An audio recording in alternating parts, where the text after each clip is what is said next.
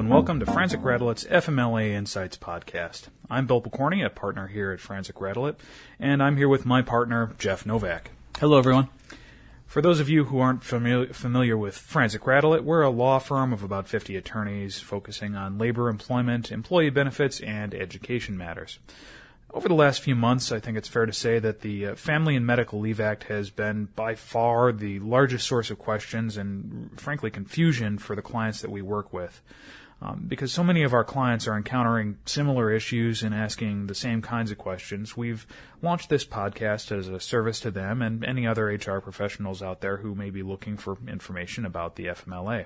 Each month on the podcast, we focus on a different issue or question that we've come across in the course of our work on the FMLA.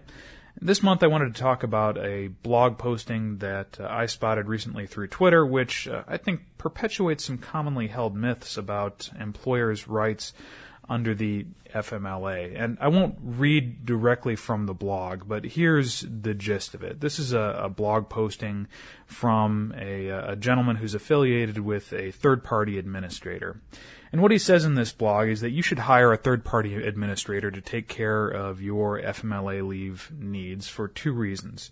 First of all, he claims that an employer can't do anything to clarify an FMLA leave request once an employee turns in a properly completed certification form. So if the form is completed, you can't go back to the doctor to get any clarification or any further information, and you're just stuck giving the employee FMLA leave. But if you hire a third-party administrator, or so the claim is, the administrator can go back to the doctor and get the additional information that you as the employer can't. And the second claim they make is that an employer can't do anything to negotiate with the doctor or the employee about potential light-duty assignments. But, according to the blog, a third-party administrator can do those things. Today, I'd like to focus on that first claim, that an employer can't do anything under the new FMLA rules to clarify an employee's medical certification. And next month, we'll talk in some detail about how light duty works under the FMLA and whether there's any truth to this claim that you need a third-party administrator to work with you to administer that part of your leave program. So, Jeff, what are your thoughts on this blog? Bill, the blog isn't entirely misleading if you are following the old FMLA regulations. Clearly, under the old FMLA regs, there was essentially a firewall between the employer and the healthcare provider. If you wanted to find out additional information, you either had to talk to the employee, and to the extent that you had questions about the medical certification and wanted to talk to the healthcare provider, you first had to seek a release from the employee, get the employee's permission, and you could only contact the employee's physician or healthcare provider through your healthcare provider, the employer's healthcare provider. So it really was a disconnect in terms of communication. The new regulations largely changed that, and in doing so, it shows precisely why this entry in the blog is a bit misleading. Bill, what are the new rules with respect to contacting a healthcare provider? Well, I mean, that's exactly the point, Jeff. The new rules really reverse that firewall that existed under the old rules that said you had to go through a healthcare provider retained by the employer. You can still do that, but you can also contact an employee's healthcare provider for either authentication or clarification of a medical certification. And that can be done, as I said, through a healthcare provider, but can also be done by a human resources professional, so somebody in the HR department. It can be done by a leave administrator, or it can be done by really any management official within the employer's organization. The only real restriction under the new rules is that the contact can't come from the employee's direct supervisor, whoever that may be. Bill, you state that the new regulations allow you to authenticate or clarify medical certification. Could you explain further what the difference is, if there is a difference? Sure. these are really, there are really only some limited purposes that you can contact an employee's healthcare provider for once you've got that completed certification form. The first, as I said, is authentication, and that's really limited to authenticating that certification form. That means giving a copy of the certification form that you got back to the healthcare provider and asking that healthcare provider who signed the document to verify that the information on there was either completed or authorized by the provider. And one little point I want to make there, the phrasing in the regulations is completed or authorized. I've seen some employers that try to require a doctor to fill out the form himself or herself. That's not necessarily a good idea for a couple reasons. First of all, doctors have lousy handwriting in general, so it may be better if they dictate that to somebody.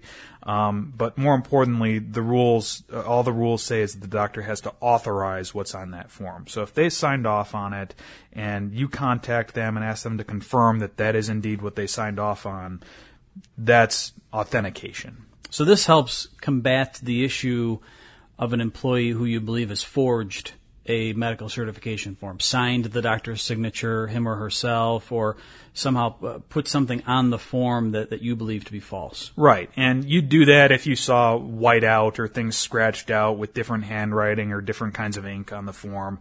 By and large, that's not something that an employer is going to need to do, but certainly if you see something suspicious on the form that makes you question that, go ahead, give the doctor a call. And it's worth noting that you don't need the employee's advance permission if that's all you're going to do, but you can't ask for any additional information in that call.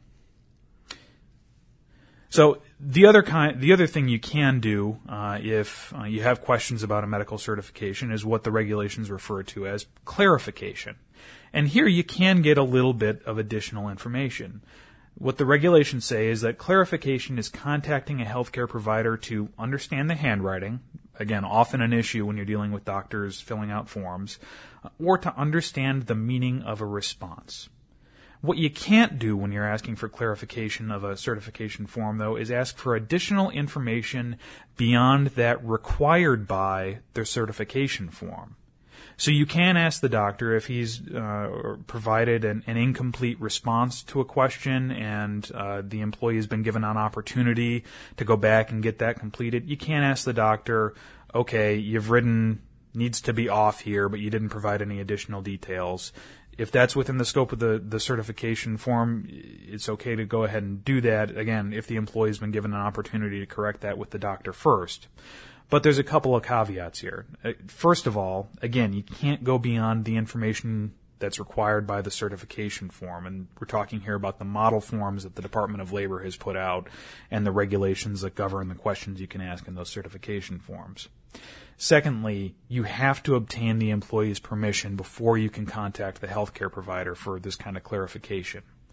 And anytime you're asking for medical information that's individually identifiable medical information, you need a HIPAA-compliant release, a written release from the employee. Because frankly, the doctor's not going to talk to you unless you have that release that authorizes the doctor to provide that information to you, and you'll be violating the regulations. So get that release from the employee. And Bill, that's an important point to make. I would say more often than not, the model releases that I receive from employers typically are not HIPAA compliant. So it's an important point to be working with your employment counsel to ensure that you have in fact a HIPAA compliant release. Right, definitely. Now, Jeff, do you have any thoughts on what you do if an employee refuses to give you that release? Well, under the new regulations, there is an expectation that the employee is going to cooperate with the medical certification process. So if the employer has questions about the certification, there is an expectation that the employee is going to follow up with his or her healthcare provider, obtain the information that the employer has requested, or sign a release allowing the employer to obtain that information. I think that's right, Jeff. And I think the important thing to remember here is that the key issue for the employer is getting the information. So whether that comes through the employee going back and getting a clarified additional form from the doctor, or if it means the employee providing a authorization to contact the doctor directly, doesn't really matter. The point is you're getting the information in one way or the other. And, insisting that the employee do it one way or the other, that can be a source of problems. But you are entitled to get the information you need to decide if the request is a genuine request for FMLA leave. Bill, what can an employer do if it still questions the validity of the certification? So let's say they have authenticated, they've clarified, they still question what they're getting back from the healthcare provider. Are there other options for an employer? Well, there's a few different things you can do. The first thing to keep in mind is that the regulations govern the information you can collect under the FMLA, but they don't prohibit you from asking for additional information if that's information you're entitled to under other leave policies. So, for example, if an employee wants to use paid leave or take advantage of short-term or long-term disability benefits that they have, you're entitled to ask for the information you need to administer those policies, and that may be more information than you could ordinarily request under the FMLA itself. The same thing goes when you're dealing with a workers' compensation case. There's information that you're entitled to and really a much stricter degree of monitoring under most states' workers' compensation laws than is necessarily permitted under the FMLA. And while you can't deny FMLA leave if an employee refuses to provide that information, it may affect an employee's rights to workers' compensation benefits or other leave benefits. The same thing goes to a certain extent if an employee is asking for reasonable accommodations under the Americans with Disabilities Act or relevant state laws. You're entitled to the information you need to evaluate those accommodation requests. And again, that may go beyond the information contained in the four corners of the Department of Labor's certification forms. The important thing to do is just be aware of the relevant restrictions in all of those areas and limit yourself to the information you need to administer those policies. But don't forget they're out there and that all these things work together hand in hand. The other thing you can do is remember that the FMLA provides for a second and third medical opinion if you think that the certification your employee has provided is not valid. That wraps up our FMLA podcast today. Thank you for attending. Feel free to email us with any questions you have about the FMLA, or if you'd like to see a particular scenario addressed in a future FMLA podcast, feel free to send those questions and comments to fmla@franzik.com. This podcast is a free production of Franzik Radelet. Franzik Radelet's podcast and website are intended for general informational purposes only and are not legal advice. While we encourage your feedback, please do not send us any confidential information unless you are a client of our firm, as your communications with us may not be privileged.